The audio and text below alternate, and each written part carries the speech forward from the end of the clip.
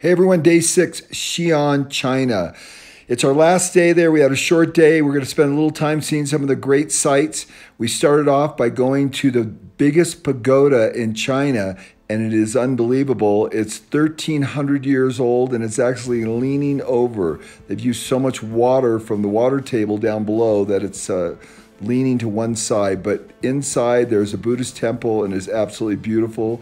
There's a woman Buddha, which is very unusual, and this is the woman Buddha here. And then this is looking out over the area where we walked in the evening, and we got some cool Chinese writing done, Kaizen. Then we went to one of the most incredible museums in all of China that has all the antiquities from the Han Dynasty.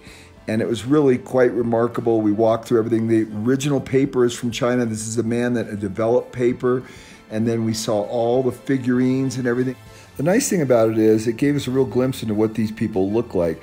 They had great displays on. My favorite one was how the wall was actually built that we were on the day before. You can see how they had the brick on the outside and they just filled it on the inside with a clay material to give it stability.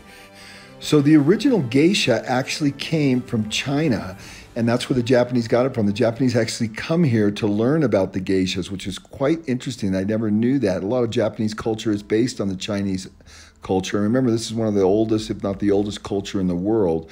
And this has really been the center of the universe. This is where the original Silk Road started in Xi'an.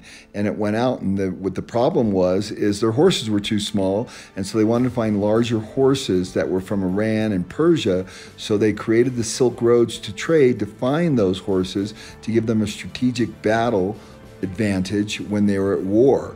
So it's just a fascinating place. We learned so much, very beautiful antiquities everywhere. And it was an overwhelming experience to go into this museum. I enjoyed it as much or even more than the museum on Chinese antiquity that I viewed in Taiwan a few months back.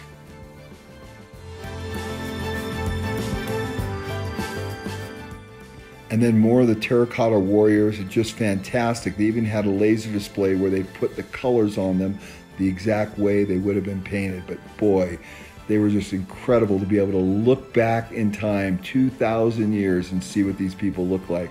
So we had a great time. This is our team. We split up. We went to Tibet. Some of the other team went another direction. We had a great time. We got on a 3-hour flight. It turned into a 10-hour flight, flying back and forth across China because of the wind shear when we were landing in Tibet. We finally got there at 2 in the morning. It was crazy. Okay, so welcome to Tibet. We just got this. This is at 2 o'clock in the morning. We're doing it finally. We finally got into our hotel. It was beautiful, late.